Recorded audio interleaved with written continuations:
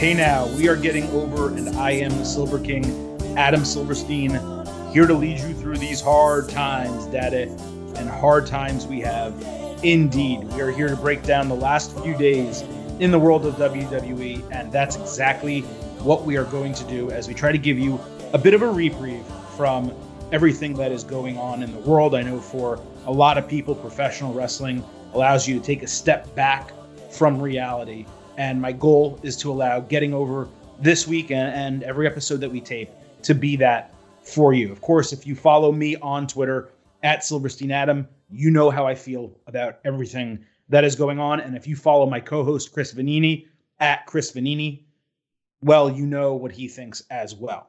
We will leave that for Twitter. We will leave that for the news. But I think Chris will agree with me when I say to trust the journalists and experts because it's important to understand exactly what's going on across the country.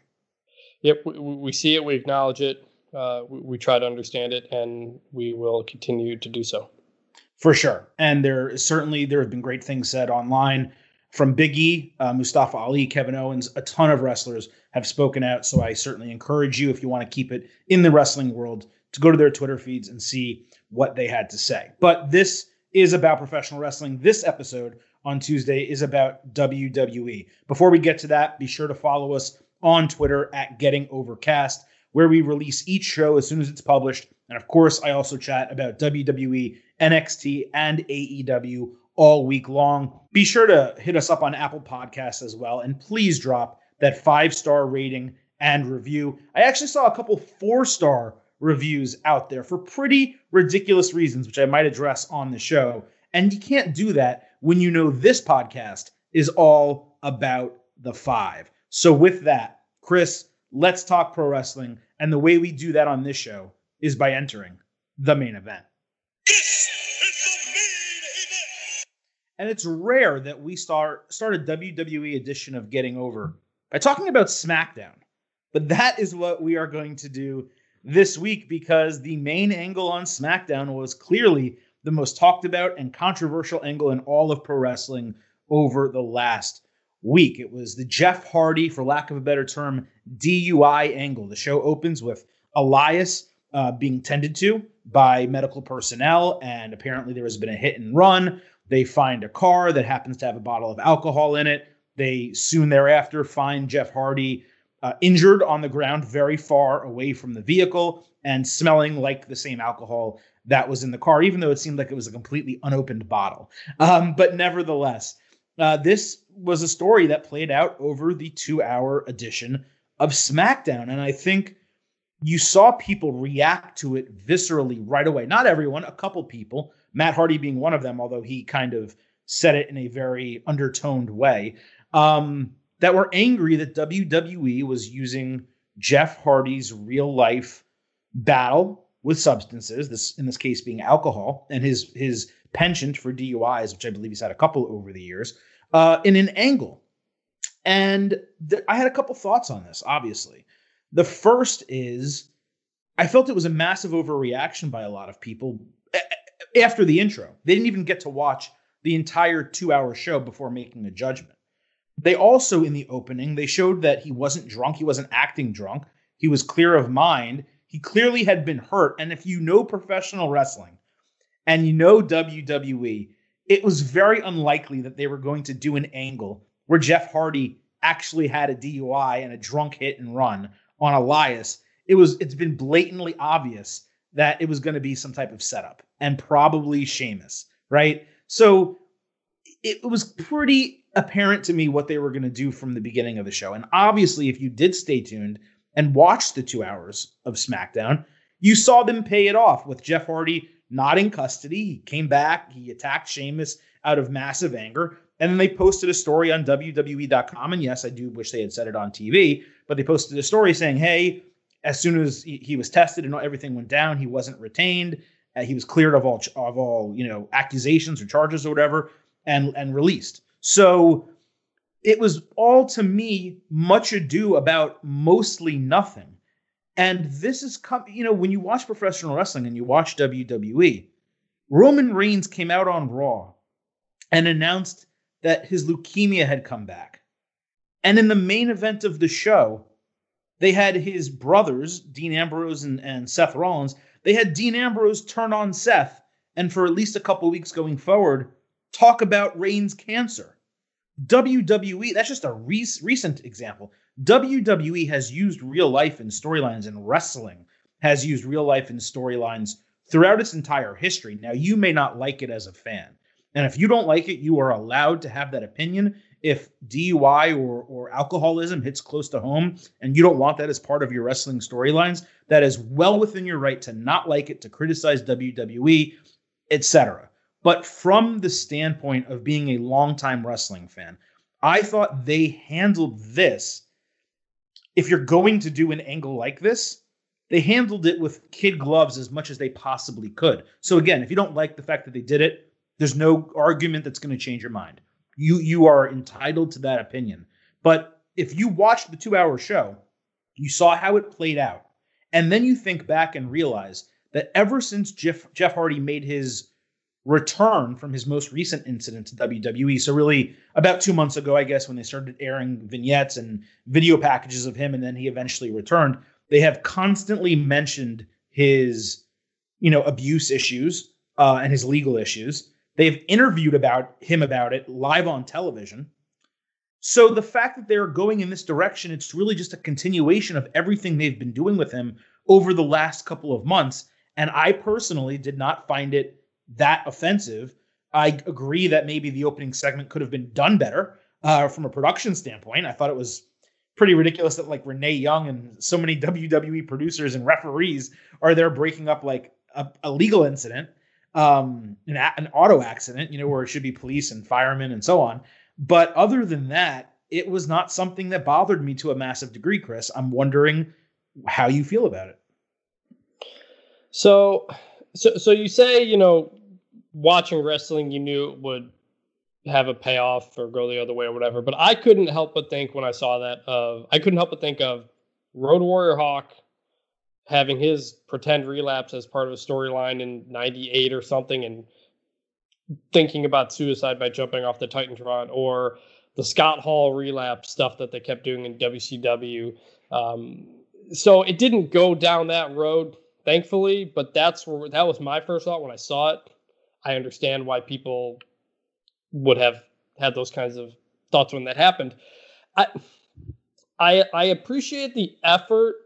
I appreciate going outside the Performance Center, trying to do different things and think of different storylines that are more than somebody pinned the champion and therefore this is the feud we're having. I think there could have been other ways to do it. I think if you were going to involve the police and do something like that, normally when you do that, somebody gets arrested, you sometimes you see him back at the police station like Goldberg in 99, the finger poke of doom, and something happens and for some reason they drive a cop car back. I'm not sure how that's ever legal in wrestling, but it is. And Jeff Hardy just kind of shows up. And yeah, they put the story on WWE.com to kind of explain it. But if we're going to go that far, is Sheamus now under arrest for like setting this up? Somebody hit Elias here, right? Like, I guess, is there going to be more of that or no? I don't know. I appreciate the effort. I didn't love the execution. I understand why Matt Hardy felt the way he did. I'm not sure how I feel about it being Jeff Hardy, because they've talked about his substance abuse in documentaries before and coming back from it. And then he still relapsed again in real life. So like continuing to lean on these things, I don't know if this is the best idea or not. I understand why it's controversial and different people have different views on it. Absolutely. I'm just kind of bouncing between both sides on where and why. I appreciate the effort, but not a fan of the execution. And that's totally fair. I mean, I'm not going to vociferously defend this, right? Like I said, if you or anyone else has a problem with it, I get it. But I'm explaining where, from my perspective, I don't. And I can't, anyone that listened to the other show that I was on previously, I was all about, and as was the host of that show, we were all about Vince McMahon deciding to turn Dean Ambrose the night that Roman announced his leukemia, because it was so pro wrestling. It was such a heel move. And it just, assuming that Roman was okay with it and approved of all of this happening and it being utilized, then that's where it becomes okay. I don't think WWE and Bruce Pritchard and Vince went to Jeff Hardy and said, "Hey, we're going to do an angle about this with you. Are you okay with it?" Jeff's like, "No." And they go, "Well, screw you. You're under contract. We're going to do it anyway." So if the person involved is okay with it, and it is his life, not anyone else's, that is being utilized in this manner, then I, as a viewer, I have to then judge it based on, do I find it interesting and entertaining? And we have sat here on this podcast for multiple weeks and said, WWE needs to get creative. They got to do things outside of the Performance Center, and they need to engage all these different worlds and people the best way they possibly can.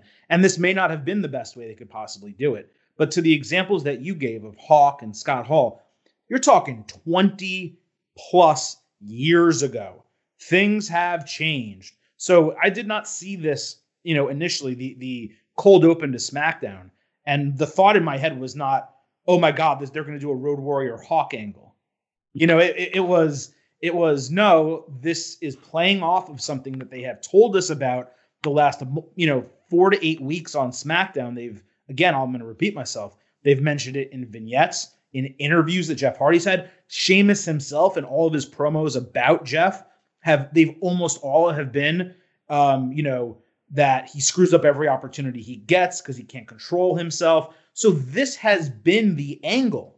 I just think the way that this played out with a hit and run DUI situation, it being so blatant as opposed to being mentioned somewhat off the cuff or in vague terms previously, I think that surprised a lot of people, and they just weren't expecting it. I saw other people angry, given everything else that's going on right now, which we alluded to in the intro of the show, angry that WWE did something with cops, period. And that, I think, is totally ridiculous. If you don't want, cops on TV, then literally the show Cops can't be on TV. Whatever that newfangled version of Cops is that I don't watch, get Law and Order off TV. Any show that, Brooklyn Nine-Nine can't be on TV. So I had no issue with them utilizing police or fake police in an angle, even though I understand what's going on right now. But this was not that. Okay, I mean, this had nothing to do with racial tension. Okay, so for me, I just found it to be unique. We always talk also about WWE having an angle last through multiple hours of television to connect, different segments and weave things in and out, and how that usually makes for the most entertaining episodes of Raw or SmackDown. And I thought that's what they did here.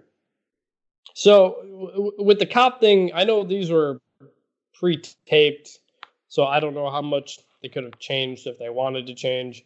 I understand why certain people may have felt it seemed insensitive. I don't know if they could have changed what they wanted to do or whatever, but I don't think it was ridiculous that people were upset about it. I personally wasn't, but different people have different feelings about where things are going on.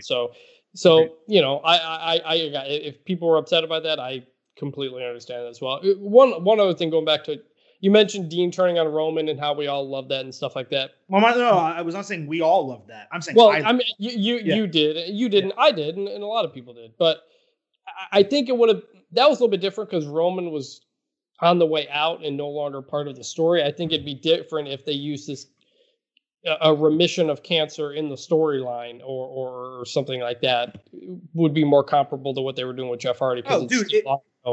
Let me clarify something. If Jeff Hardy injured his back and they did a DUI angle to write him off TV, that I would have a massive problem with. Yeah. This, they clarified it, and it all encompassed 1 2-hour show. And again, it was something that was referenced previously. I'm sorry for interrupting. Yeah, I agree that if you go through the whole show, when Road Warrior Hawk and Scott Hall were happening, we didn't have Twitter at the time, so we couldn't react to a certain thing at the time and see how things played out over multiple weeks, let alone in a single episode, as happened here.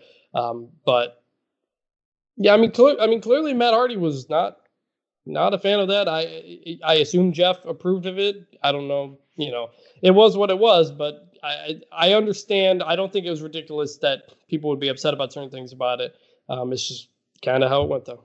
Yeah, Matt Hardy, whose body was lifeless in a pool days after a major drowning death rocked, the internet for a wrestler, So I don't know. I think there was a lot of overreaction in the moment, and I think that it had dissipated very quickly by the end of that 2 hours. with people kind of understanding that it was not as drastic as what they may have thought WWE was doing. And, to move on from it a little bit, it led us into what I thought was an awesome backstage segment that set up a battle royal for the show that made complete sense given the storyline where you had AJ Styles and Daniel Bryan, who otherwise would have been the finalists in the tournament, being on opposite sides of the coin here because those were the opponents they were supposed to face. I thought everything played out well. You have AJ Styles, who we thought was going to be face now that he was on SmackDown, clearly still a heel, saying no, he deserves a road right to the finals because his guy's not ready to compete. And Daniel Bryan saying no, that they should have matches and they should fight. It played out really well. Everyone backstage got to speak, but it wasn't one of those things where like you have a 6-man match in the ring, or a 6-pack match, I guess is what it's called. And everyone says like their themes hit one by one and they come out to the ring and your eyes are rolling and you're like, okay, who's next? This was unique. Everyone was arguing backstage. That guy, Adam Pearce, who I think, by the way, is a former NWA world champion, is in this kind of weird authority role, but isn't actually an authority. And I don't even think his name's been mentioned, but you had this awesome thing play out backstage that I thought was totally entertaining and a great way to kind of come out of that, where there's an immediate reaction from the WWE superstars. And then you have the battle royal right then, which is also exciting. Not only was the match good, it set up other feuds. Chad Gable got a great run. Welcome back, by the way. And then Bryan, later in the show beats Sheamus when Jeff Hardy returns. So the end of the show had an extremely hot finish that would have, if that was in front of a crowd, popped it massively with Jeff Hardy running in, getting after a guy he hates and helping a guy that fans love. So everything else that happened, especially if you disagree with my opinion on the angle itself, the thing that opened the show, everything that succeeded it, I thought was awesome. Yeah, I've really liked how this Intercontinental Tournament has played out really almost every step of the way. And to get a bunch of people back involved in it again was a cool way to handle things. I thought Daniel Bryan in that behind the scenes scene was great, and just good character development, I think, for everybody there. And anytime we can get backstage conversations that are more than just an interview and someone cutting a promo, like people actually talking like normal people talk as well, I think that only adds to it. And it made everything else throughout the show interesting, from the battle royal to everything else they had planned. And Chad Gable being Shorty G is a little weird, but we got to see him on TV and wrestle, and that was good. And hopefully we get to see some more of him and some Jey Uso as a singles guy. Like there's some interesting stuff that could be coming down the road here, hopefully, based on kind of what we saw. And that's what I was talking about. That match, when I said initially, when we talked about the Intercontinental Tournament, I was like, man, I wish instead of 8 they did 16, because you could get Gable and Uso and Gulak was in it anyway. But some of these other guys, Grand Metalik and whoever, have them in these singles matches and give them these opportunities to shine, have it last longer. As it turns out, it was still a very good tournament. Obviously, in typical WWE fashion, it wasn't clean, where you just have the matches and have clean winners. There's always something has to happen in a tournament like this.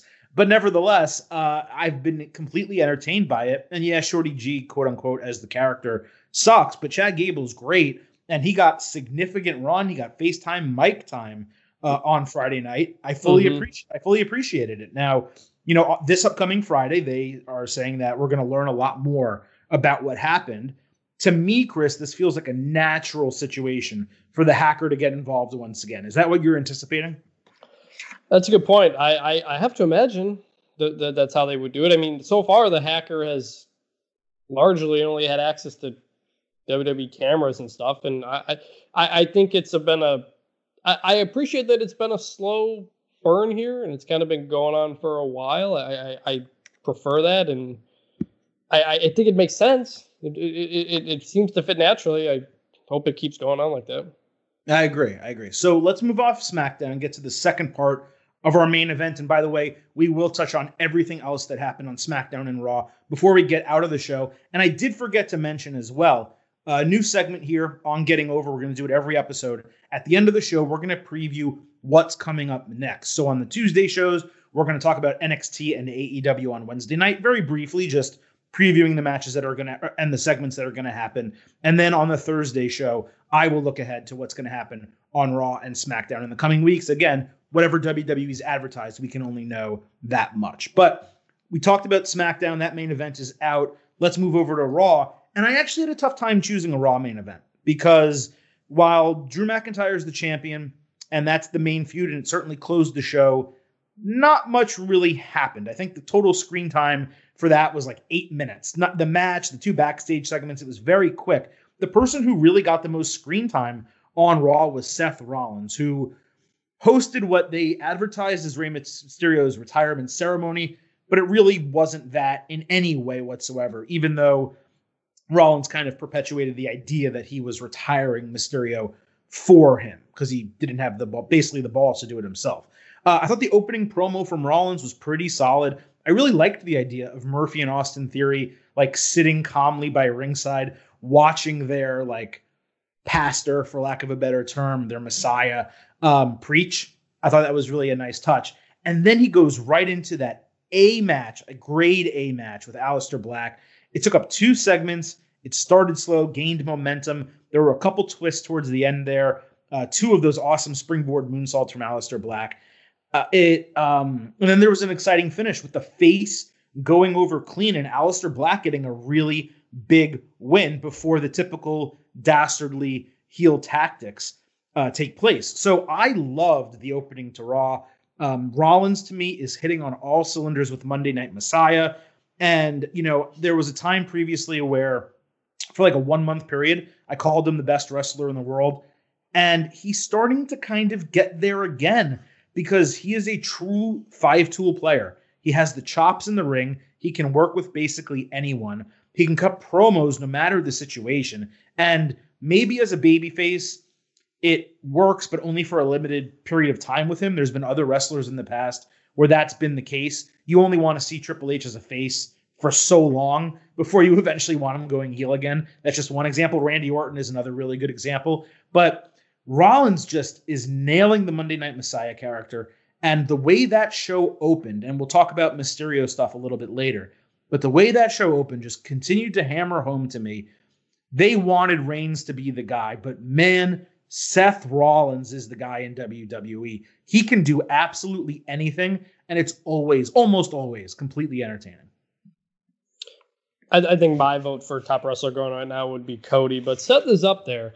But something about that opening that like a little adjustment that I liked is that it wasn't promo, someone else interrupts because of promo, they have a match and they go. Aleister Black just charges out there. He already had a scheduled match. He's defending his mentor, Rey Mysterio, is what commentary said. And like, boom, we're going into it. I didn't want to get 15 minutes of talking before we got to the match or, oh, what a coincidence. We're going to make a match out of this. The fact that it was already scheduled makes it feel like there's a plan for everything. And when certain things like an interruption happen, it makes sense and leads into a very good match, like you said, really enjoyable. I like the face winning the way he did. Seth doesn't take it. Seth's at the point where he can lose and it doesn't hurt him. You know, Aleister Black continues to build momentum, you know, as I like to say. And just well executed all around for a lot of little details and stuff like that. You know, I do wish that they had pulled the trigger with Aleister Black at Money in the Bank. I just thought it would have been a good opportunity for him. I don't know that Black needs a title necessarily to be great, just like The Undertaker, while he did have titles, never really needed them. But it does feel like they have been building and building and building Aleister Black, but they haven't really given us a payoff.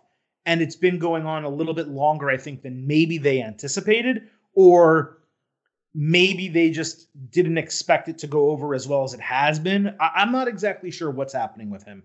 But, you know, this has been the better part of like 6 months where, I mean, really since they started Raw over in October, Aleister Black's been getting prominence on Raw. But especially since the new year, since the calendar turned to 2020, Aleister Black's been in prominent matches. He's been featured on either promos backstage or in great matches in the ring. Obviously, the feud with Murphy and some of the other things he's done. And it just feels like they need to now take that next step. But he's in a tough spot because both of the singles champions right now are faces, considering They had Andrade lose to Apollo Crews. Drew McIntyre, I don't really want to see him fight Aleister Black because I would kind of want Aleister Black to win that. So they're in this weird territory with him where they continue to find ways to keep him featured and keep him strong, but not put him in a title picture. And that's kind of why I do go back to the Money in the Bank thing. And I know you like Otis winning, and this is not about Otis, but I do think it would have made a lot of sense to give him something tangible to say this guy is a true threat at any time, but we don't know when we're going to pull the trigger. But we have now 12 months to make that happen. I also think it does so much more for Aleister Black when, if he's in a holding pattern, he's wrestling competent to above average guys and consistently winning, as opposed to sitting in a closet with smoke and asking who wants to fight him for weeks and weeks and weeks on end. Like, this is the proper way to hold a guy in position, not promo nonsense where he didn't get to show off his greatest attributes. So, right, I don't know what the future is for Aleister Black is here, but he's a guy that when he comes out in the ring, you should pay attention to him, and you should respect what he can do. I also do happen to like Humberto Carrillo in this role, even though it's random, him kind of working with Black. I know it's obviously because of Mysterio that they're doing it. But Carrillo just feels more real doing this than he did previously. Just only fighting Garza and Andrade just because they were other luchadors, right? This actually just feels like he's a real person. So I did appreciate that. Moving on to later in the show, though, you had Rey Mysterio address what happened with Seth Rollins earlier. And I thought the blacked out eye under his mask was an awesome touch. It looked like it was sewn in and like engineered. So it, was something that he would use for a long term, even though, the guess obviously with any storyline of someone losing an eye, and AEW just did this with Jon Moxley, is you think that the eye doesn't work or, there's a problem. And then once the match starts or at some point during the match, they pull off the eye patch and everything's fine and the face wins. So that's what's going to happen with Mysterio here. That's fine. But my point is, I love that they sewed it into the mask. It looked super cool. The passion from Mysterio in that promo, I felt it, where with Mysterio, sometimes it doesn't always come across. But what I really liked, the part that actually got me, was Dominic, who continues to impress me. Every time we see him on TV, and it shouldn't be much of a surprise because he's Rey Mysterio's son, but he has the size, he speaks incredibly well, he's very clear, and there is a intimidating, protecting look from him that just resonates with me for some reason. I don't know why, but he promised eye for an eye, which, by the way, is not scripture, which is what he said. It's from the Code of Hammurabi. I learned that in middle school or high school. Yeah. But regardless, he promised eye for an eye. But man, Chris, you know what the ultimate move is. The ultimate move, what WWE has to do here, and yes, I'm booking the damn territory, and you can give me the opinion on it.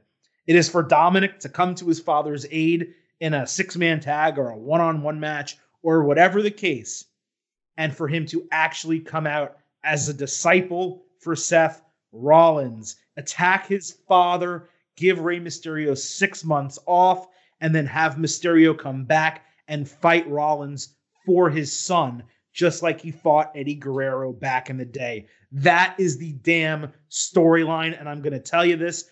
I don't know if it's going in that direction, but if they do that, and if Paul Heyman does it, you're talking potential storyline of the year. That's it. Tell me I'm wrong. Well, I thought you were going to say Dominic was going to take out Seth's eye as the natural spot, eye for an eye, and can't hide that under a mask, so to speak. I like the idea. Yeah, I mean, I'm all for, turns and stuff like that. I don't know if Seth versus Rey for Dominic, like as a stipulation, works. Maybe Rey inspires Dominic through his wrestling to convince Dominic to come back. I don't know. I don't know if the exact Eddie stipulation makes sense. Well, Dominic is clearly his own person. The Eddie stipulation was for the rights to be his parent, like custody. Right, but he was also, he was a kid, though. I mean, Dominic at this point can do whatever he wants. No, yeah, but this is a battle for Dominic's soul.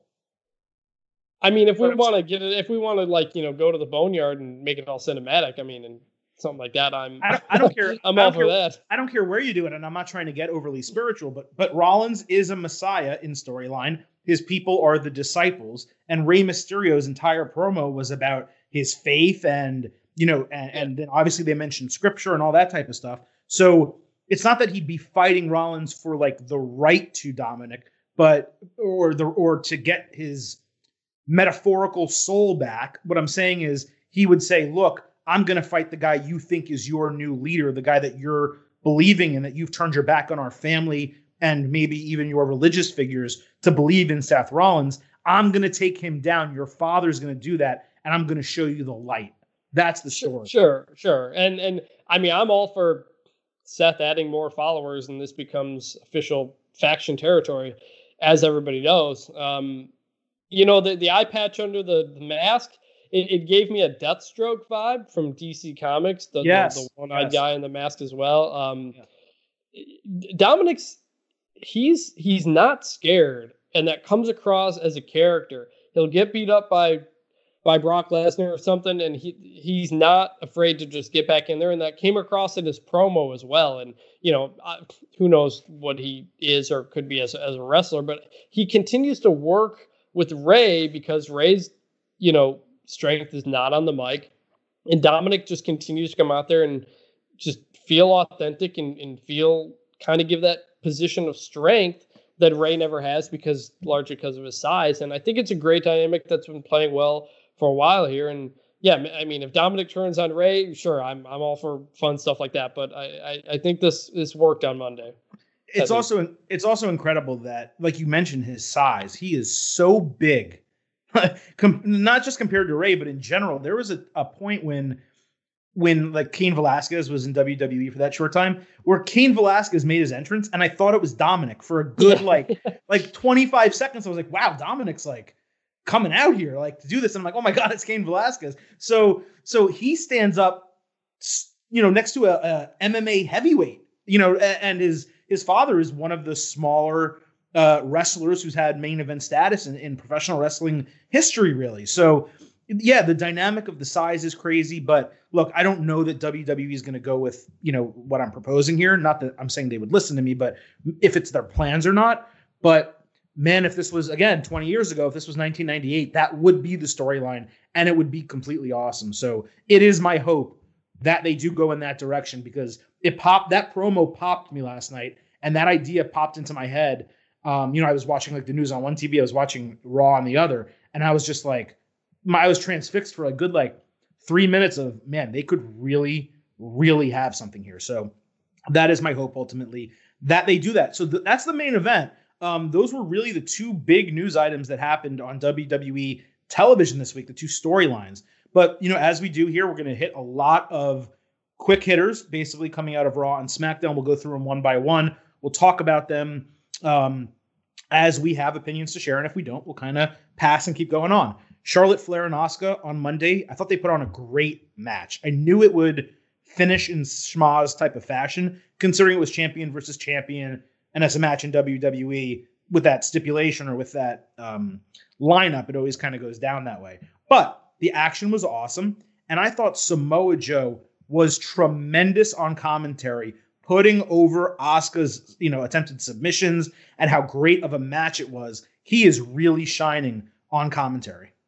Yeah, I thought it was perhaps Joe's best Raw as a commentator. He did stand out more than he had in the past. As for this match, I think they start off, commentary says that neither Asuka or Charlotte can ill afford a loss right here, except for it was a non-title match.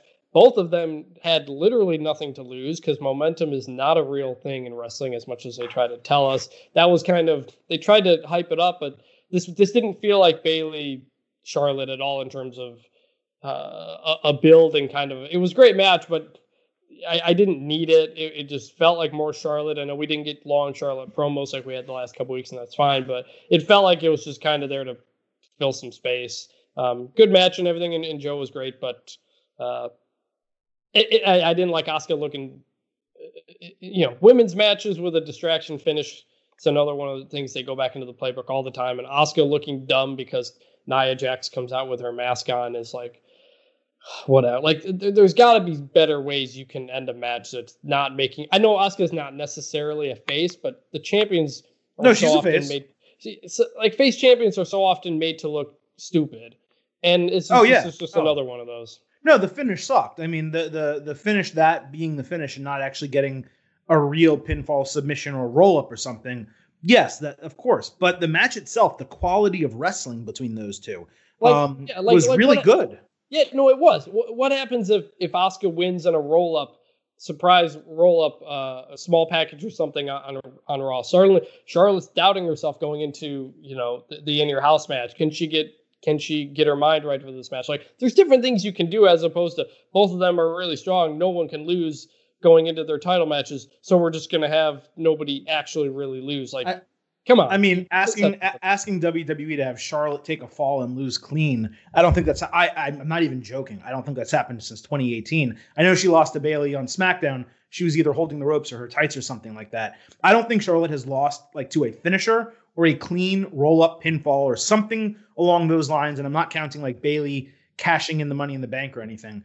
Like a regular match, I don't think she's lost in 2 years. So and why not? Like, she could lose the exact way Seth did. She could lose the way Seth did and wouldn't lose a thing. She's a 7-8 time champion already. Like, literally the only thing that happens if Charlotte will lose like that is that the other person will get something out of it. Charlotte's not going to lose anything in this point. Well, that's the thing. And that's why if they had WrestleMania in front of a crowd, like I think we talked about this previously, Charlotte losing to Rhea Ripley was the booking because Rhea was hot. And, having her actually beat Charlotte clean at WrestleMania would have been a massive moment for Rhea and her career. Instead, there was no crowd. I don't think it changed their plans. My guess is they were going to have Charlotte win anyway. But Charlotte's champion she's kind of floundering on NXT. She's on all 3 shows. Granted, she's not going to be on SmackDown anymore. That was temporary. But it has been an oversaturation, and we will see kind of what they do with her right now. But nevertheless, the match was good. If you don't like the finish, I agree with you. The finish sucked, but the action in that match, and really on every match on Raw for the most part, including the Billie Kay Nikki Cross match, not that they aren't good, not that they're not good, but that match, I'm not expecting an A+ match, but I was thoroughly entertained. But before we get to that, let's go back to this. Nia Jax, I want to play off that. I did not hate her promo for the first time in a while. It actually set up her match well. It did not make logistical sense at all. But it felt actually authentic that her as a heel with a warped sense of mind believed the things that she was saying. It wasn't overly whiny.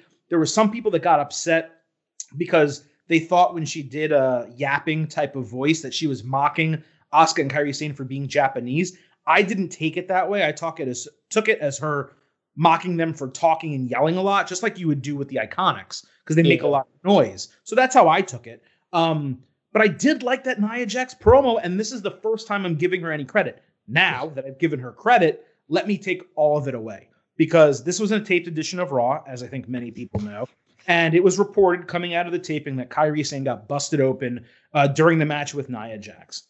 And I reserved judgment because I said, look, just wrestlers get busted open all the time. Things happen. And doesn't necessarily mean that typically reckless Nia Jax was reckless again. But then I saw what happened. And was it a little bit of happenstance that Kairi happened to hit between both steel steps in that manner? A little bit, yes. But she was thrown so unsafe and recklessly into those steps that she didn't even have the ability to get her hands up. And then we get the news item. The WWE has reportedly banned turnbuckle powerbombs after that Nia Jax botch on Kairi Sane a couple weeks ago. Let's not forget, it's one of Seth Rollins' signature moves, and he's one of your top stars. So now we have Nia Jax, who most weeks is not cutting good promos, hurt someone else again. Whether you think it was 100% her fault this time or not, I really don't even care. Just the fact that it was that unsafe the way that was handled, it created a larger chance that something would happen to Kairi. I'm glad Kairi Sane's okay. If you saw her picture on Twitter, the gash was significant in her head. And now WWE's banning moves because basically she's not able to do them safely. Granted, yes, I know Sting got injured from one of them. He has even admitted that was just pure coincidence, and it was something that would have happened to him anyway. So then I start looking at Nia Jax as a whole. And I continue to say this to myself, I don't think that she should be put. I'm not saying she shouldn't have a job. I get that she's a larger in size woman, and that makes her dominant and has her do things like throwing people around, just like the Big Show would do, or Braun Strowman or anyone else. But she does not seem to be able to execute those things safely. And it really makes me wonder why WWE continuously puts her in these situations with women much smaller than her, as opposed to women. And I get the, I know I'm rambling here, but I get the juxtaposition of her and Kairi Sane standing next to each other. I get it. But of people that much smaller than her, as opposed to others like a Ruby Riott or even a Liv Morgan or a Charlotte who can take it. Does that make sense? Yeah. I think that all makes sense. And, I don't know if she's still just too raw, or, they need to put her in better positions. But a lot of this is, you're right, on her. I was never a fan of buckle bobs anyway. I mean, even when Seth was doing it, it just did not look like a move that anybody could take with, 100% safety, because you don't know where the turnbuckle is going to hit you necessarily. So I'm glad that's happening, even if it was because of Nia. I wasn't a fan of Seth doing it either. I mean, you kind of just laid it all out pretty well. I think I think you compare it to what you've seen in AEW with what Nyla Rose is doing, especially against Riho and some of the smaller people. And like, there are ways to do this, and it's just not working with Nia Jackson, especially with smaller, much smaller wrestlers right now. Nyla Rose and Riho, like, I hate to make the comparison is so easy because Riho is smaller in Japanese and Nyla Rose is larger, but it's really a direct comparison. And certainly Riho and Kairi Sane are both professionals and two of the best women's wrestlers in the entire world as well. And yet, look how Riho is handled in situations with Nyla Rose, and look how Kairi Sane is handled against Nia Jax. And it's continuous. It's just time and again. And it's to the point where if you were going to have them continue fighting and get Kairi Sane a couple wins so that it's an actual feud and there's a reason for them to keep fighting each other. I don't just mean recently. I mean over the last couple of years. Nia Jax and Kairi Sane always seem to be fighting. Then it would make sense, a long-term rivalry. But there are no wins for Kairi Sane. Nia Jax always beats her. So just stop giving me this match and protect this woman. And it's just really starting to get out of control for me. So that's just kind of what I wanted to say there. On SmackDown, they continued the tease, which is, again, my favorite storyline on SmackDown right now, of Sasha Banks' dissatisfaction with Bayley after she gets thrown into another singles match as a complete surprise. And this time, shockingly, she actually beat Alexa Bliss, which was nice to see. And a little strange, by the way, that Bliss and Cross have now both lost singles matches in the same weekend, long weekend, I guess let's call it. It is leading me to wonder whether we're going to get a triple threat women's tag team title match, potentially at Backlash with the Iconics, Bliss, Cross, and maybe Bayley and Sasha Banks, considering Bayley doesn't have anyone to challenge for the SmackDown women's title. But that segment, if it's a SmackDown and it's a tag team, it's not going to go by the books in terms of how a match is. That is true as well. But I did love that segment. The way Bayley cut the promo, Sasha Banks coming out looking, by the way, like a total badass in the black pants, the jacket unzips. She's in just like a sports bra or whatever, just looking totally. She's always had the boss personality, but now she is so superior and so like she's the blueprint, I guess is the new version of it, that it just really rings home in terms of the look. Just a total 10 out of 10. And I just thought it was a great segment, a great win for Sasha. There was some still photos taken of her like pinning Bliss. And again, I keep saying the word badass. Looked like a total badass the entire time. So Sasha's getting over. The teases of her and Bayley breaking up are continuing, which I love. There was a report out that, and this is no surprise, this is not a spoiler because I've mentioned it on the show, speculation a million times, but that they're going to have a match at SummerSlam. That might be the blow off or the big match in this feud. And I do hope it goes in that direction. Apparently WWE may be reconsidering, due to not having fans and stuff like that. They want it to be a big moment, but nevertheless, this continues to work for me. I love the camera work that WWE has done. It's been all the way since before WrestleMania. Like I believe starting in February, they started teasing this. And week by week, it continues to deliver. And it gets me as a fan on the edge of my seat saying, I wonder when she's finally going to burst and turn on Bayley. And I just thought this week was another great example of really good booking and storytelling. Yeah, you talk about her being a badass. I think that's been a big part of her kind of getting through this and not looking like an idiot, like how she keeps getting put in a bad spot by her friend. But she's coming through on a lot of these. And she's aware. Yes, and she's gaining her own confidence throughout it, and you're seeing that every week. So I think that dynamic's playing off well. I love that whole segment on SmackDown with the New Day, with Bayley and Sasha, and with Bliss Cross, and everybody just playing off of each other. Scottish pancakes from Nikki Cross, cup of coffee. Like, it was just a really well done segment and interactions between 6 people who are, I think, really among the most charismatic people on SmackDown, and you put them all in the ring together and doing their whole plans, and I think it's played off really well. And I think Bliss and Nikki Cross continue to build upon that Nikki promo that was really good last week, continuing to build off of them as a team. I think there's still a lot of work to be. There's still a lot of ways you can go with that as opposed to the New Day, who we've seen together forever. And I think they're doing a good job of that. And it was just a fun deal with everybody together there, and more of that kind of stuff where people bounce stuff off of each other, and it really adds to everybody's character. I agree. I also enjoy, back on Raw now, MVP being juxtaposed with Lana so much. It continues to really entertain me, the fact that she thinks she can get over on everyone. And I guess she kind of did a little bit on Monday by kind of showing up in that match and not interfering, but distracting MVP. But at the same time, him not giving her an inch, and, her accusing him of using Bobby Lashley. And when he kind of fires back, well, isn't that exactly what you're doing? Drew McIntyre was largely absent for the show. He did have that quick, chat backstage. And then obviously he came out for the main event, which was fine. I thought the main event was fine.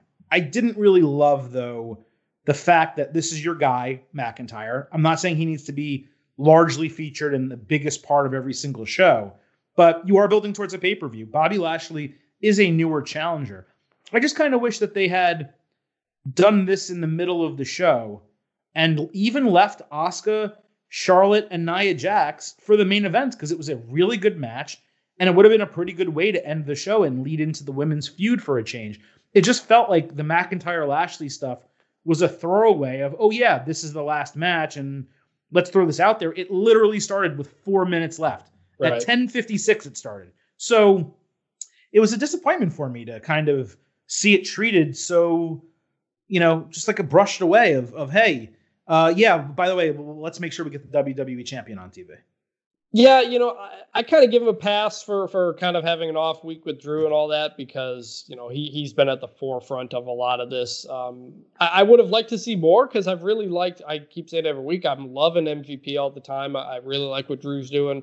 Would love to have more, but, they'll have a blow off coming up pretty soon here, or I mean a go home coming off pretty soon here. I thought there were some little things, like, honestly, maybe it's just me missing it. I had forgotten that Lana is actually Bobby's wife. I don't know why. I don't know if they hadn't specifically used that word or if I had just missed it, but there was someone, I think it was commentary, used the phrase wife, and I was confused for a second. And then I just completely, I just thought of her as Amanda. I don't know, I'd forgotten about the wedding apparently. So I think Lana was okay in that whole thing. I loved when Lana came down. By the way, I still love Lana's theme. So when she does an entrance, big fan of the saxophone theme. when she comes down the entrance at the beginning of the match, that smirk that Drew has on his face was so good that he knew, he knew that the villains he's dealing with have their own sort of internal squabble going, and it's helping him out. And you could tell he was enjoying that, both probably in real life and in character.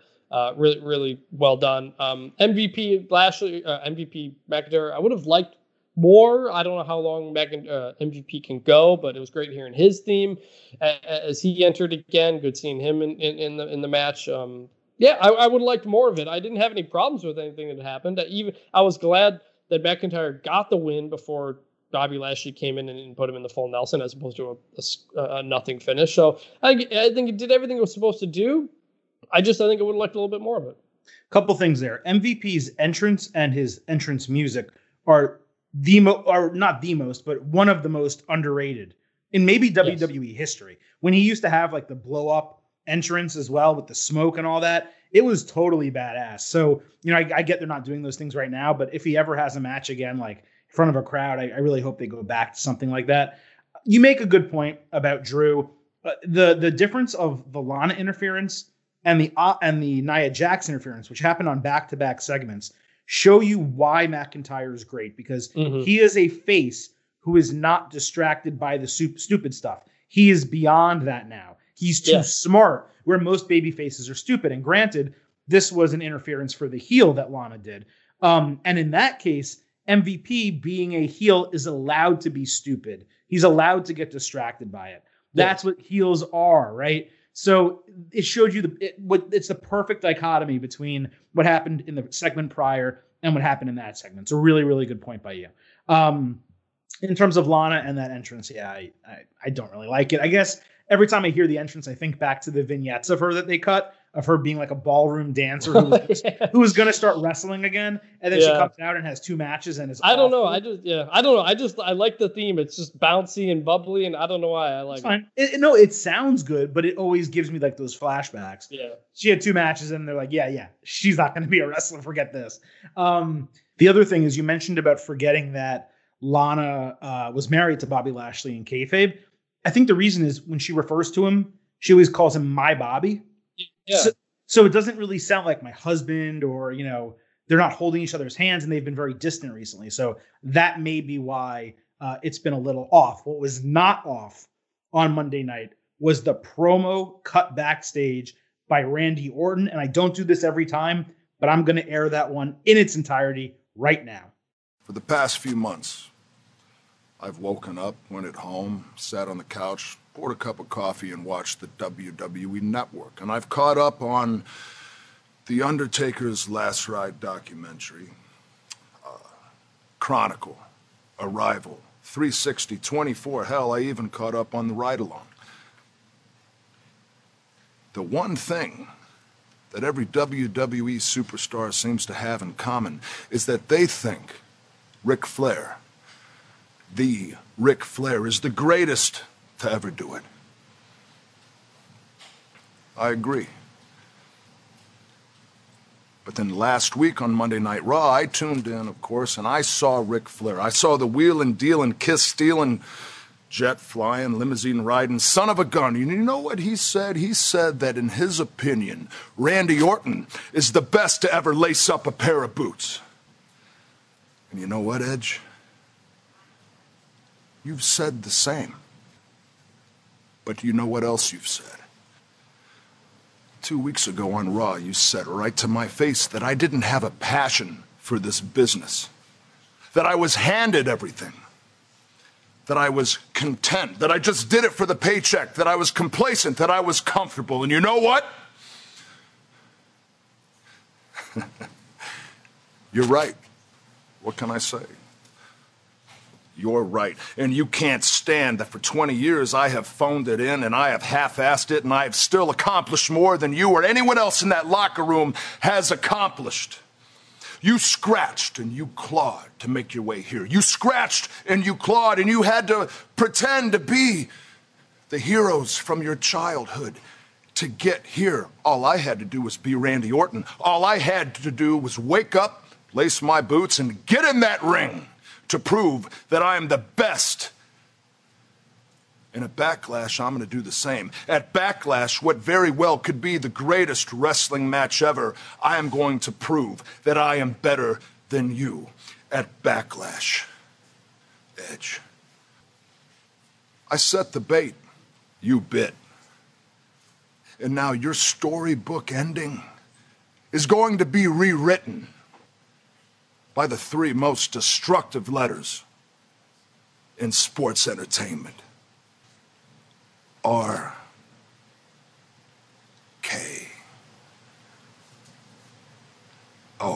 I thought it was great, Chris, to see him admitting, even in kayfabe, something that fans talk about all the time, that he phones it in when he isn't really engaged. And for Orton to kind of come out and say, yeah, not only is that true, I've been phoning it in for the last 20 years, and I've still had a better career than Edge has.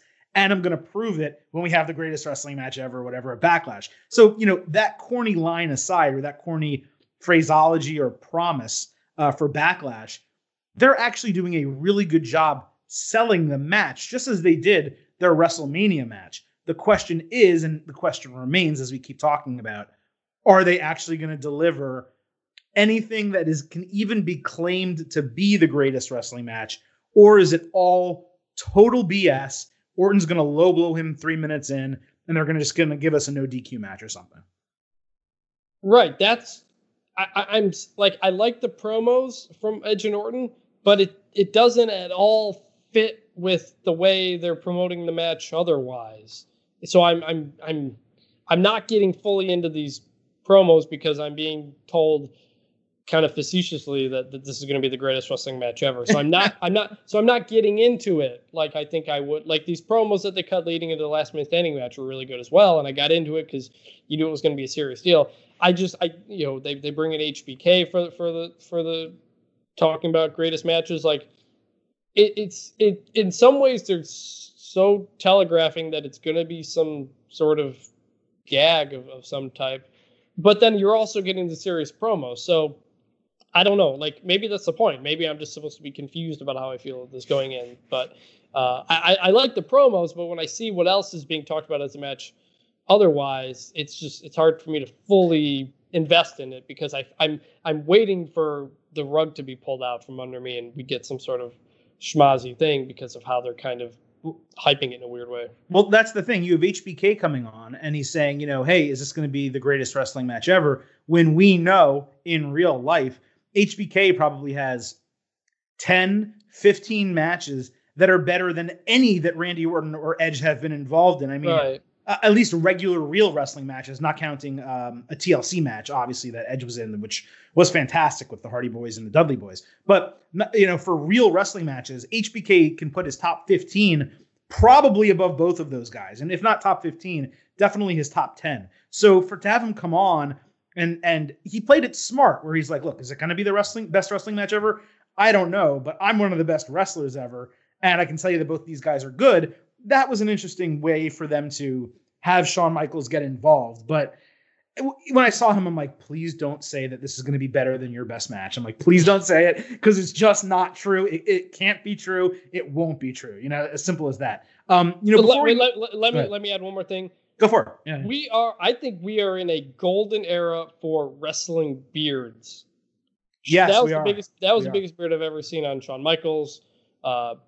Drew has his beard. MVP has a beard. Seth has his beard. Buddy Murphy, Aleister Black, the Viking Raiders. Like Otis. There are beards everywhere across Raw and SmackDown, and just very good-looking beards. I just wanted to throw. I mean, Kofi as well. Forgotten Sons, Sheamus a little bit. Daniel Bryan. They're everywhere, and I just wanted to. I wanted to do it last week, and I forgot.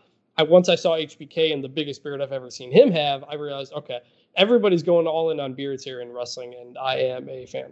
Yeah, well, Daniel Bryan is clean-shaven right now, just a point of order there. But Braun Strowman has a big one as well. Big beard, that is, to clarify. No, you're right. It is. I mean, beards also are trendy these days. But yes, the wrestlers have definitely adopted it in a major way. And a lot of main event wrestlers in WWE have them, where Vince in the past, you definitely know, was not cool with that. Like, The Rock and Austin, granted they had facial hair. The Rock had the sideburns. Austin had the goatee. But it really wasn't much, to have that much of your face covered by hair. That is something that Vince McMahon would not have been cool with in the past. I can guarantee you that. Daniel Bryan is not clean shaven. Daniel Bryan has a beard. He's not? No, I looked up to just double check. No, it's not a big beard, but he's got a decent beard. And I thought he went to the short hair and took all the facial hair off. No, he did, but it's back, and it's about it's about Drew Gulak size as well. Oh, okay. I retract that correction because it was wrong. So very good. That's a point for Chris right there. Before we talk, I have 10 more things to talk about. Hopefully, all very quick. I actually got criticized recently, and maybe I'm proving it on this show about being too positive for WWE. And I wanted to get your take on it as someone who's literally talking with me about it every single week. At the same time, you and I have only really been doing it from WrestleMania season to now, and it's been a very interesting, unique time in WWE history. I think longtime listeners know there was a period of time where I was extremely negative about WWE. There was very little they actually did that I liked. It was only a couple of years ago that was the case. But I have seen improvements ever since those new TV deals came in October and they reinstituted the brand split. I've seen the products progressively get a little better. On SmackDown, incrementally here and there. And then all of a sudden, the last 2 weeks I've fully enjoyed.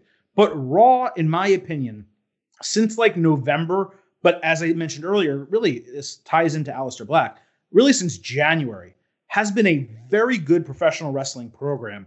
And I don't think people are giving WWE enough credit for actually putting on a good product given the circumstances they are facing. The fact that we are having cohesive long-term storylines that thread into each other and are planned well in advance. I know that's not something it's something that should be expected. It isn't something that should be a surprise, but it is happening. New faces are getting over. They're bringing more people up. They're giving people opportunities at mid-card and main event statuses. That's good. They're going a little bit slightly more adult in their language and in their storylines. That's a positive. So, could I look at all the negatives of the things that I really don't like in WWE? Of course I could.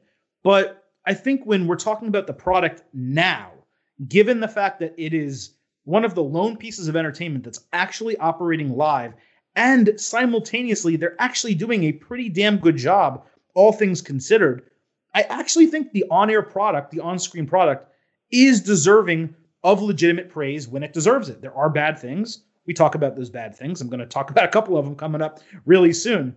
But for the most part, I have been fully enjoying Raw, and SmackDown hasn't been great, for the last few months, but the last couple of weeks I've enjoyed it as well.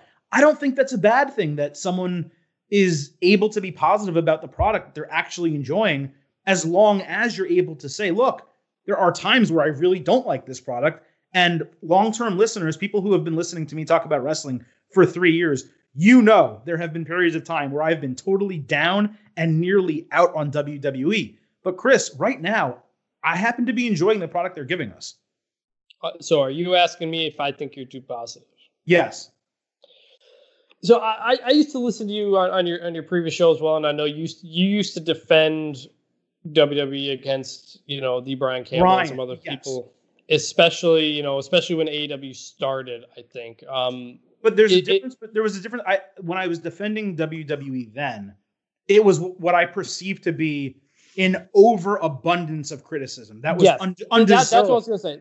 Yeah. That's what I was going to say. I think you often have maybe over-defended something you think was being unfairly criticized too much. And WWE has criticized a ton and has been for a very long time, and many of it for legitimate reasons, and some of it for not as legitimate reasons. And I'm with you. I think really leading up to WrestleMania and since then, it's been pretty good. Especially you factor in without a crowd. Throughout the fall, I was having a real hard time watching Raw. When we started this podcast, or when I joined you on this podcast, I was not necessarily watching Raw or SmackDown every night because it was not great. And pretty much since we've started, I think the product has slowly gotten better. We're seeing a lot of new faces out there that we weren't getting before when everything was in front of a crowd. And I do think the product overall has gotten better through this trying times of being forced to do some different things with different people. So no, I think sometimes you are maybe over positive in the face of criticism, and maybe with AEW you do the opposite. When everybody loves it so much, you try to find some holes to poke that maybe some people are overlooking. I think the general feeling of, hey, we're going to give NXT the benefit of the doubt because we know they're generally doing it right. Hey, going to give AEW the benefit of the doubt because more than not they've gotten it right. Not going to give Raw or SmackDown the benefit of the doubt because history has told us that they typically don't get it right. That plays into a lot of this, absolutely. I don't blame people who don't think the long-term Raw or SmackDown is going to work out, or you don't trust that the plans are working for certain people that they may decide to push or not. But I do think over these last few months, it generally has been pretty good. And I think I can just leave it at that without saying it's anything more or less than it is. Yeah, I mean, I think that's a fair way to put it. There are AEW and NXT get the benefit of the doubt, and Raw and SmackDown don't. And the truth is, they don't necessarily deserve the benefit of the doubt. But when things are good, it's allowable to say that they're good, right? Saying that Apollo Crews being champion isn't a great thing because you expect they're going to take the title off him in 2 weeks. Well, that's just being incredibly negative when so far, so good. And I'm not going to turn on it until they make me, until it's bad, right? I think an example where I was wrong was I was like, Ricochet, they buried, everyone was saying he was buried. And I was like, you know what? I don't think he was buried because now he's in a tag team. They're featuring him every week. They're putting on really good matches. But what's happened? They lost to Vink and Thorne, who are now also not on television. We haven't seen them in a month. And the only tag team stuff we get on Raw is the Viking Raiders and the Street Profits doing stuff completely away from the ring that's pure comedy. So whereas I thought, hey, they're just going in a different direction with Ricochet. They still really like him. And I was defending that. I'm allowed to be wrong on stuff like that. But I was giving them the benefit of the doubt because I saw what they were doing with Drew Gulak. And I saw that they were making Asuka more prominent and giving Aleister Black opportunities and Murphy putting him in a group where he was forgotten about previously. So yeah, I think that in the last couple of months, maybe really the last 2 months, I've been giving WWE the benefit of the doubt that people aren't used to them getting. And therefore it makes it feel like I'm not being critical of WWE when the truth is there are a lot of things that I don't like that I've mentioned previously. Braun Strowman as champion is freaking awful. Okay. The Viking Raiders Street Profit stuff. There are a couple of them that have hit me. And since we've already mentioned it 6 times, we'll talk about it next.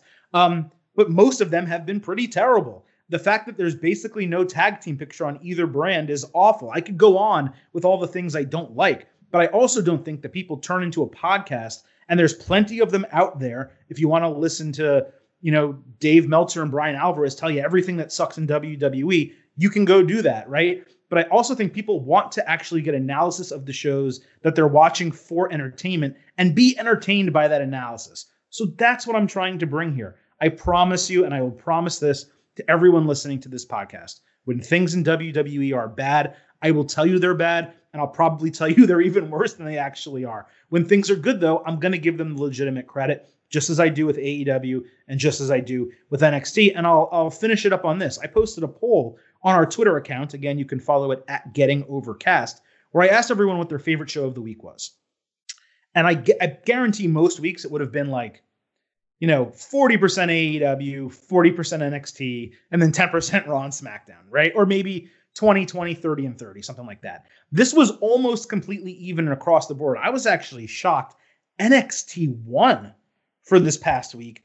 I think AEW was second and Raw and SmackDown were third and fourth, but all at really like 23, 24%, all pretty close. I think NXT was 31. But my point is that there's a lot of good wrestling on right now. The last couple of weeks of Raw, SmackDown, AEW, and NXT have been consistently above average to very good television. And I think we should all appreciate and enjoy that. Yeah, absolutely. I think I'm willing to kind of give Raw a little bit more benefit of the doubt right now than I have in the past because they're in this unique situation. They can't necessarily fall back on certain things that they used to always fall back on. They have been forced to do different things. Mm-hmm. And more often than not, I think those decisions have been pretty good. So when things get back to normal, maybe we'll see how things go. But for the past few months, I think they generally do deserve benefit of the doubt from what they've been doing, especially on Raw. SmackDown has not been great outside of a couple things. Last couple weeks have been better, but we also, don't talk, in terms of being overly positive, we don't talk a ton about SmackDown on the show because simply it hasn't been it's not good. all that good. Right. And we don't want to just keep getting into things that we don't like because you can get that anywhere else pretty much in a wrestling podcast. I mean, I think like half of last week's main event was Drew McIntyre versus Braun Strowman, why Drew is going well and Strowman isn't. Like it was clearly that we don't like what's happening in the main event on SmackDown right now. So I don't know what else people could want. But nevertheless, let's move on. I just wanted to get your thoughts on that topic. Let's talk about a couple things I didn't like before we move into some more that I did. Viking Raiders and Street Profits go bowling. You know, you made a really good point last week that fans basically never bought the Viking Raiders as a serious dominant team, whether heel or face. So they're going in a different direction. They're trying to give them a comedic persona and trying to make them likable. And I think to some degree it's working, and these vignettes and these segments are helping the Viking Raiders. But I simultaneously think they're actually hurting the Street Profits, because while the Street Profits are able to show their charisma, what really makes them special is Montez Ford, but both of their ability to work together in the ring. And you saw it in the main event of Raw a couple of weeks ago, where they had that awesome main event match. And you're like, man, I missed that from the Street Profits. We're not getting that. We're getting them golfing and going bowling and doing all this stupid stuff. Now, I did like the basketball one, and I think the golf one last week I also said I liked. But there's probably been 5 now, including the bowling. It's like 3-2 bad versus good. Next week they're doing a decathlon. Dude, I kind of just want this to end. We keep flipping every week. You like one, I don't like the other. I really like the bowling. I thought it worked. I loved when Montez Ford calls for the smoke, and the smoke and the neon lights come on, and they get better at bowling.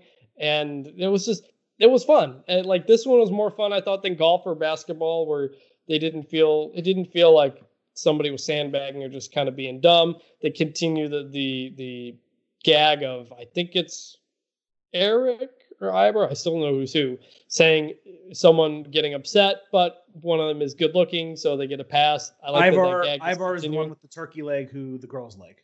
Ivar, they think, is good looking. I think it's a fun gag that keeps going on. However, I do agree that the greatest strength to get from the Street Profits is in the ring, and I thought that's why they handled it well last week. Even though I didn't like the golf, you still got them in a match. You got them in a main event match. They look great. You've got 3 outs on the show. You can give these guys a comedy segment on the side and also a wrestling match to look good, because they can do everything. They're one of your some of your most interesting characters on the show. You can give them several segments here to do everything, and I don't think anyone's going to feel worn out by them because they're really good at what they do. They have facial hair as well. They do.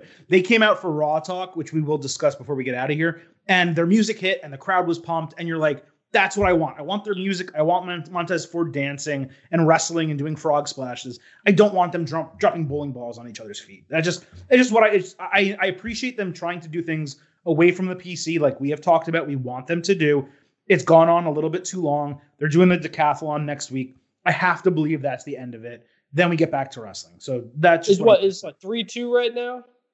Well, I mean, it's 3-2, and it's 3-2 in terms of things I didn't like versus like. No. I don't even know what the score is. I don't even know. They've done basketball, they've done bowling, they've done throwing, they've done golf, and they've done, well, maybe it's 2-2.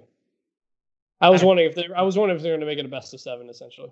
Oh God, no! Hopefully, best of 5, and let's get out of here on it. Another thing happened away from the PC. Rob Gronkowski on Raw dropped the 24/7 title to R-Truth at his home in Foxborough, Massachusetts. You know, the 24/7 title, it coming back and going between Raw and SmackDown, you know, maybe it will liven up both shows, and maybe we'll even get like a random PC person in the crowd winning it or something like that.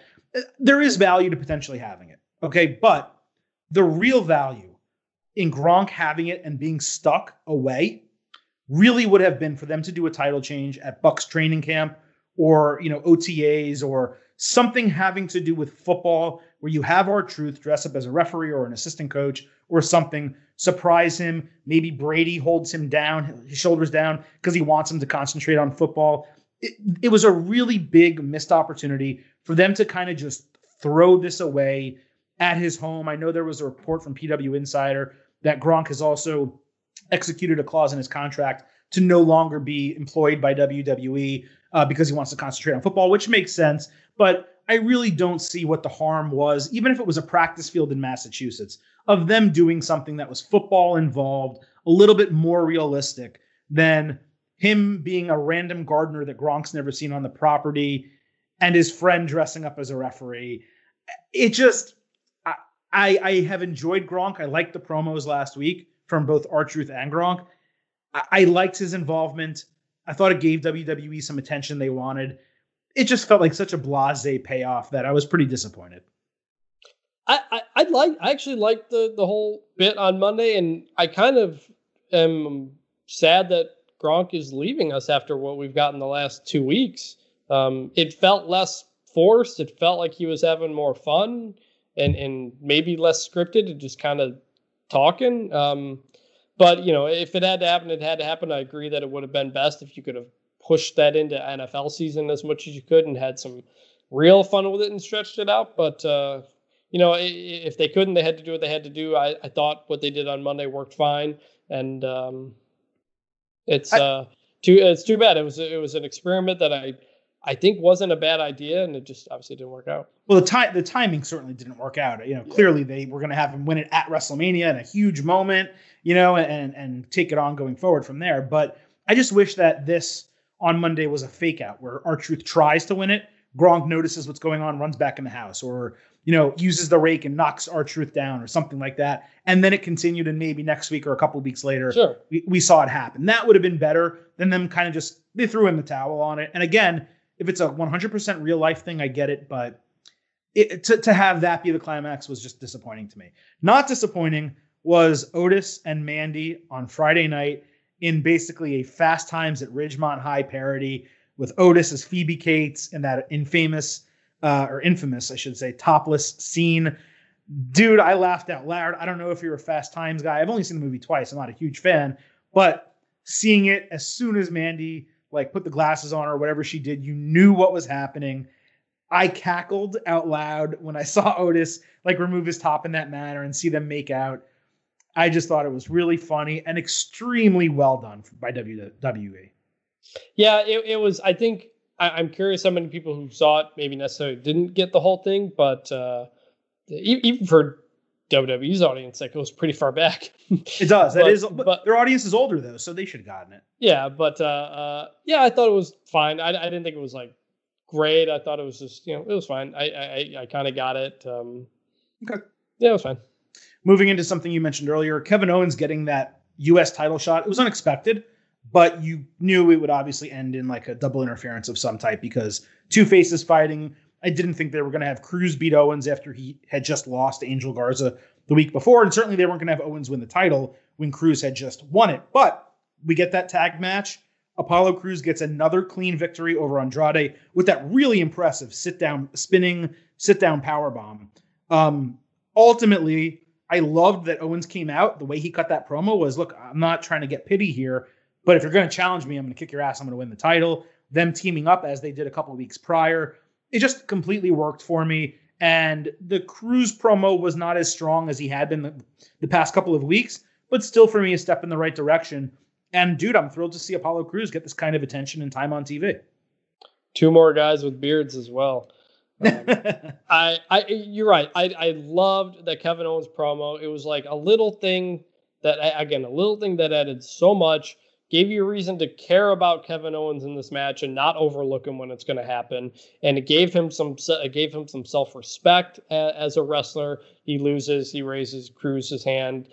That's how you do a face versus face match. You set it up that way and not they're friends, or how hard are they going to go? No, you set up at the beginning, we're going to take this seriously. So you have a reason to take a face versus face match seriously when it happens. Yeah, well done. Now, one of the surprises for me on both shows this week was Billie Kay against Nikki Cross, which we alluded to earlier. Billie Kay looked great in terms of in the ring. And it's not that she's not a good wrestler, but I don't know if she's done extra training or just she really was able to shine on her own here against Nikki. Nikki's obviously great, and anyone that is in a match with Nikki usually does look good. But she did that really cool sit-down Uranagi finisher, which I know is a move that Mercedes Martinez used to use, and she got a clean win. Meanwhile, on SmackDown, you have Lacey Evans fighting to a double countout. I just thought that the way they put forward that Billie Kay Nikki Cross match was really positive. It was a good women's singles match. It was short, but I did think it got the job done, and I think it deserves a 2 thumbs up and a mention here. Yeah, I mean, I'm I always kind of roll my eyes a little bit at, one half of the tag team champions was pinned, here we go for a feud, title match, whatever. But I enjoyed the match. I enjoy when it's I guess you call it a finisher or a move that I'm not expecting to end a match, ends a match, and it's a surprise, and it kind of leaves a good surprise feeling in your mouth after that. I really enjoyed the match on Monday. And Wednesday, and SmackDown was whatever. I think Sonya Deville continues to be great. Lacey Evans, I'm just still not into. Just have her beat Lacey Evans. What is the harm in that? Now, if they do another match this week and Sonya wins clean, fine. But man, a double count out in a Lacey Evans match. Talk about like something that would have me flip off the television if I was not doing a podcast about professional wrestling. Also on SmackDown, Kurt Angle introduced Matt Riddle basically with a video. I thought the video was lackluster considering it was so scripted, but the idea of Kurt Angle introducing Matt Riddle to the SmackDown audience is great. There was a report out there that WWE, or I think actually Kurt Angle said that WWE offered him the opportunity to manage Matt Riddle. I don't know if I would have liked that because Riddle does not need a manager. He is totally capable on his own. But would it have been cool if he was his coach and Angle said he wasn't ready for certain things, and then Riddle said, "Hey, well, let me fight you, and if I beat you, then I'm ready." They have a blow off match, and that may have been cool. But again, Angle kind of already had his blow off match in WWE with King Corbin, and they kind of wrote him off from being an in-ring competitor. I've also, I'd be a hypocrite to say that I like the idea of coaches when I've said on AEW, I really don't like Arn Anderson as Cody's coach. I think it's ridiculous. And how many people they are using in similar roles, it's very annoying. In WWE, they're not doing that, though. So to have one, I don't think would have been the worst idea. But I do prefer the idea of Angle introducing Matt Riddle. I also would like if Riddle had a match coming up, maybe his debut match, and Angle was on commentary talking him up about how great he is and the type of future he's going to have. And maybe like Riddle gives him a fist bump after the match or something like that. I think using Angle to get Riddle over is a good idea as long as they don't do too much of it. Yeah, no, see, I like the coach thing they're doing in AEW. I think they're doing too many, but I think the Arn Cody dynamic has been good in that Cody's... I want to know. You like Arn Anderson with the play sheet like he's an NFL offensive coordinator? Yeah, I do. Oh, God. Even if he had the wrong match play card in the TNT Championship match. Oh, my God. But no, I think it's fine. I mean, and it's not taking away from Cody. Like Jake the Snake's clearly there to talk for Lance Archer a bit, but Cody is still able to shine with Arn in the background. I think that's the dynamic you could do with Matt Riddle and Kurt Angle and make it look okay. Because Matt Riddle is a plenty charismatic character on his own. You don't want to take it away from him at all. But if you want to use that's why I like the coach aspect more than the manager aspect, because the manager is usually a talker for the person like that. So that's not what I want. I think the coach thing would be fine. I love Kurt Angle. He's one of my favorite ever. I love seeing him more around. Don't want to take away from Matt Riddle, though. I also got to note that someone was mad that I accidentally said a spoiler a couple of weeks ago, and then I gave a spoiler alert last week for Matt Riddle. Folks, we're going to talk about wrestling and the new stuff that's happening, but this is what I'm going to do going forward. Any spoiler, any legitimate spoiler, I have a siren. I will play the siren on the show, and then we will talk about the spoiler for about 60 seconds, and we will tell you when it's finished. So, spoiler... What? You did say, I think it was last week, you gave the spoiler alert on Riddle.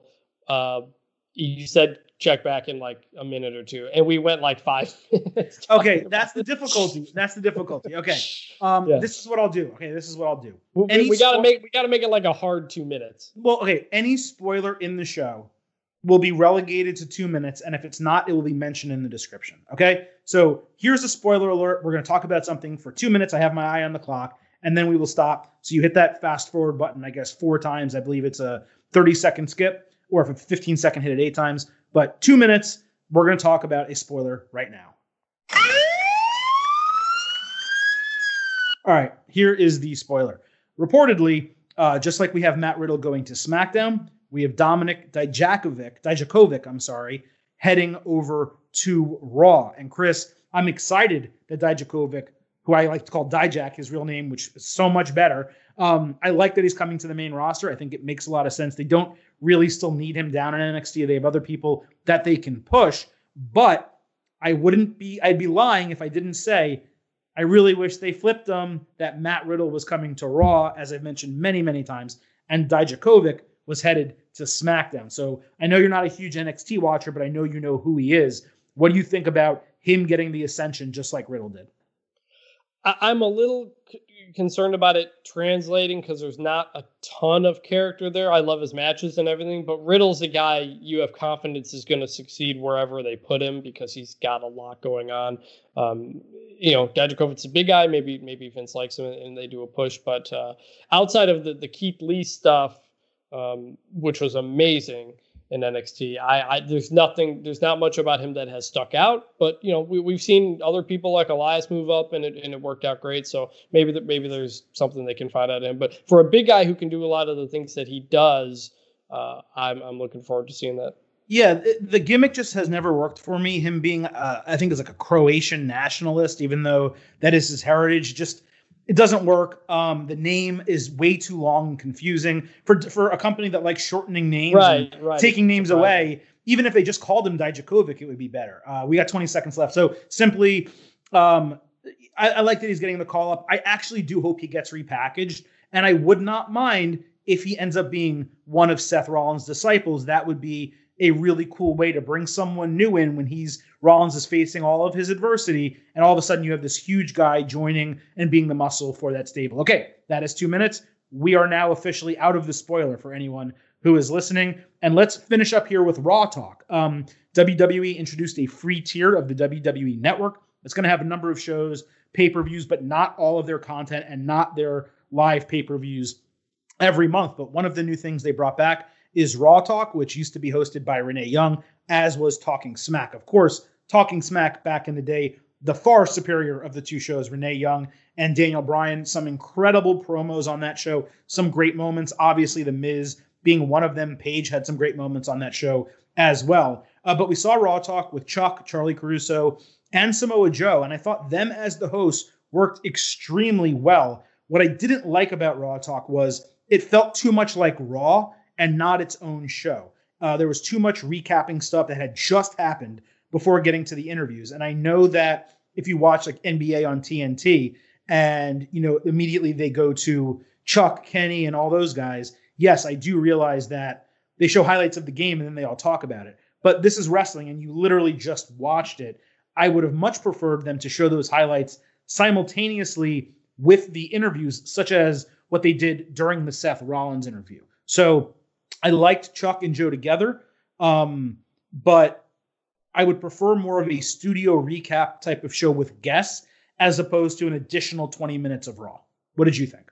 Yeah. I like the setup that they Smack Talk was great because it was clearly like off the set. They had their own thing and it felt so freewheeling because everybody's kind of just in this own area. When they're in the ring doing stuff with the mic, it just feels like it's more raw. That was the first part. Second part, it was too recappy. I don't need a recap of just a 3-hour show that I just watched.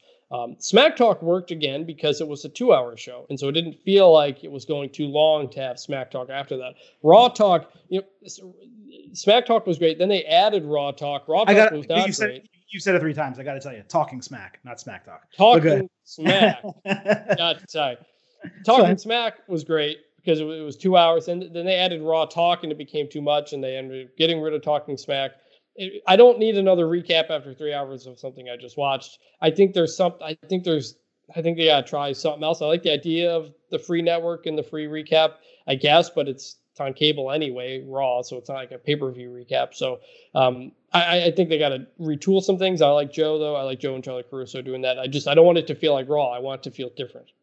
Totally agree. Now let's get out of here with the new segment. What's up next? I will talk NXT. I'll let Chris talk AEW Dynamite. NXT, the preview for the show, there is really not much to it. It actually feels like a total mail-in show for a go-home show, which is really disappointing to me, and it's not a good omen considering it is a pay-per-view week. Not a good omen for NXT going up with AEW.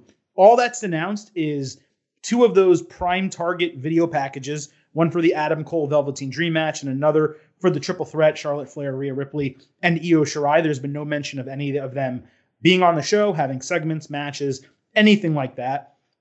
So that just to me is incredibly disappointing right off the bat. Then you have the NXT Interim Cruiserweight Championship. That is going to be the highlight of the show, in my opinion.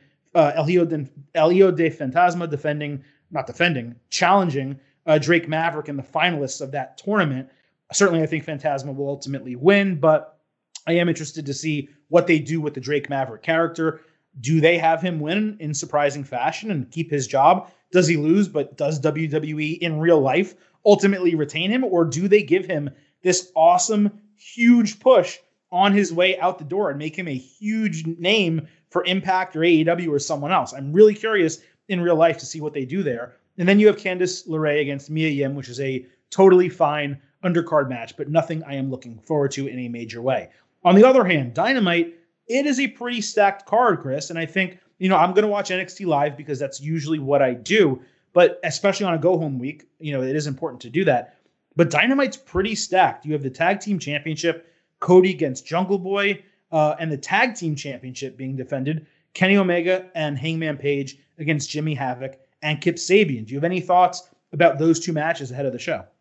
Yeah, I'm really looking forward to Cody versus Jungle Boy. They continue to give Jungle Boy a push. He won the Battle Royal, I think it was last week. And even though he's in a tag team, they continue to give him a singles push there. The other side is you've got two singles guys who are the tag team champs. And I don't think I've seen these belts defended as much as I'd like, the tag team belts, considering how good of a tag team division AEW has and how much they want to push it. But, hey, they had a number one contender match to get some to set up a championship match. I'm always a fan of that. Not every championship match has to have a full-on story behind it. I think AEW has generally done a good job of, somebody won something, and so now we're going to have a title match between two people who haven't interacted before. And that makes for a fun dynamic as opposed to a month of interactions before you finally get the title match. I think it's a good change up of. I'm curious how Cody and Jungle Boy are going to look together in the ring. I'm curious how the Elite will look with Jimmy Havoc and Kip Sabian and how that team works together. So I'm excited for it. And Jericho is apparently going to have a match. I don't think his opponent's been named yet. But don't jump ahead. I got more to preview here, man. But I don't know how much you're talking about. No, I got more to ask you about. But no, I do think ultimately though we get retentions in both of those matches. Cody retains. Omega and Hangman Page both retain as well. It would be a really big step down in the tag team division to go from Kenny Omega and Hangman Page to Jimmy Havoc and Kip Sabian, knowing the best friends have the next title match at Fyter Fest. So keep those titles on Omega and Page, please. They're finally starting to gel as a team on screen in kayfabe, and I don't want to see anything change there. But the other two matches on the show, Chris, before you jump ahead, Chris Jericho is fighting Colt Cabana coming out of the end of that Mike Tyson brawl where Cabana was trying to help Chris, and he pushed him off the ring apron. And then Nyla Rose against Big Swole. In that match, Nyla Rose and Big Swole, I'm actually kind of interested to see how that looks. But Jericho Cabana, it's just weird to me that Colt Cabana is getting so much attention in TV time. It's Colt Cabana. I don't dislike him, but there's so many other guys there. I just don't get it. Yeah, but I think it's fine as a one-off. It's not everything is building out something else that plays off of what happened last week. I think it makes sense in that world. I was kind of mixed on the whole Tyson Jericho thing, but Colt Cabana, I've enjoyed him when he's on the screen. For a guy who's been around forever, he hasn't had always the biggest screen time on bigger national wrestling like this. So I think it's good. I'm curious if they have any promos between the two of them because I think that would be great as well. And then the women's match, we talked about Nyla Rose against smaller women often has gone well, and I'm interested in how that dynamic plays out again this week.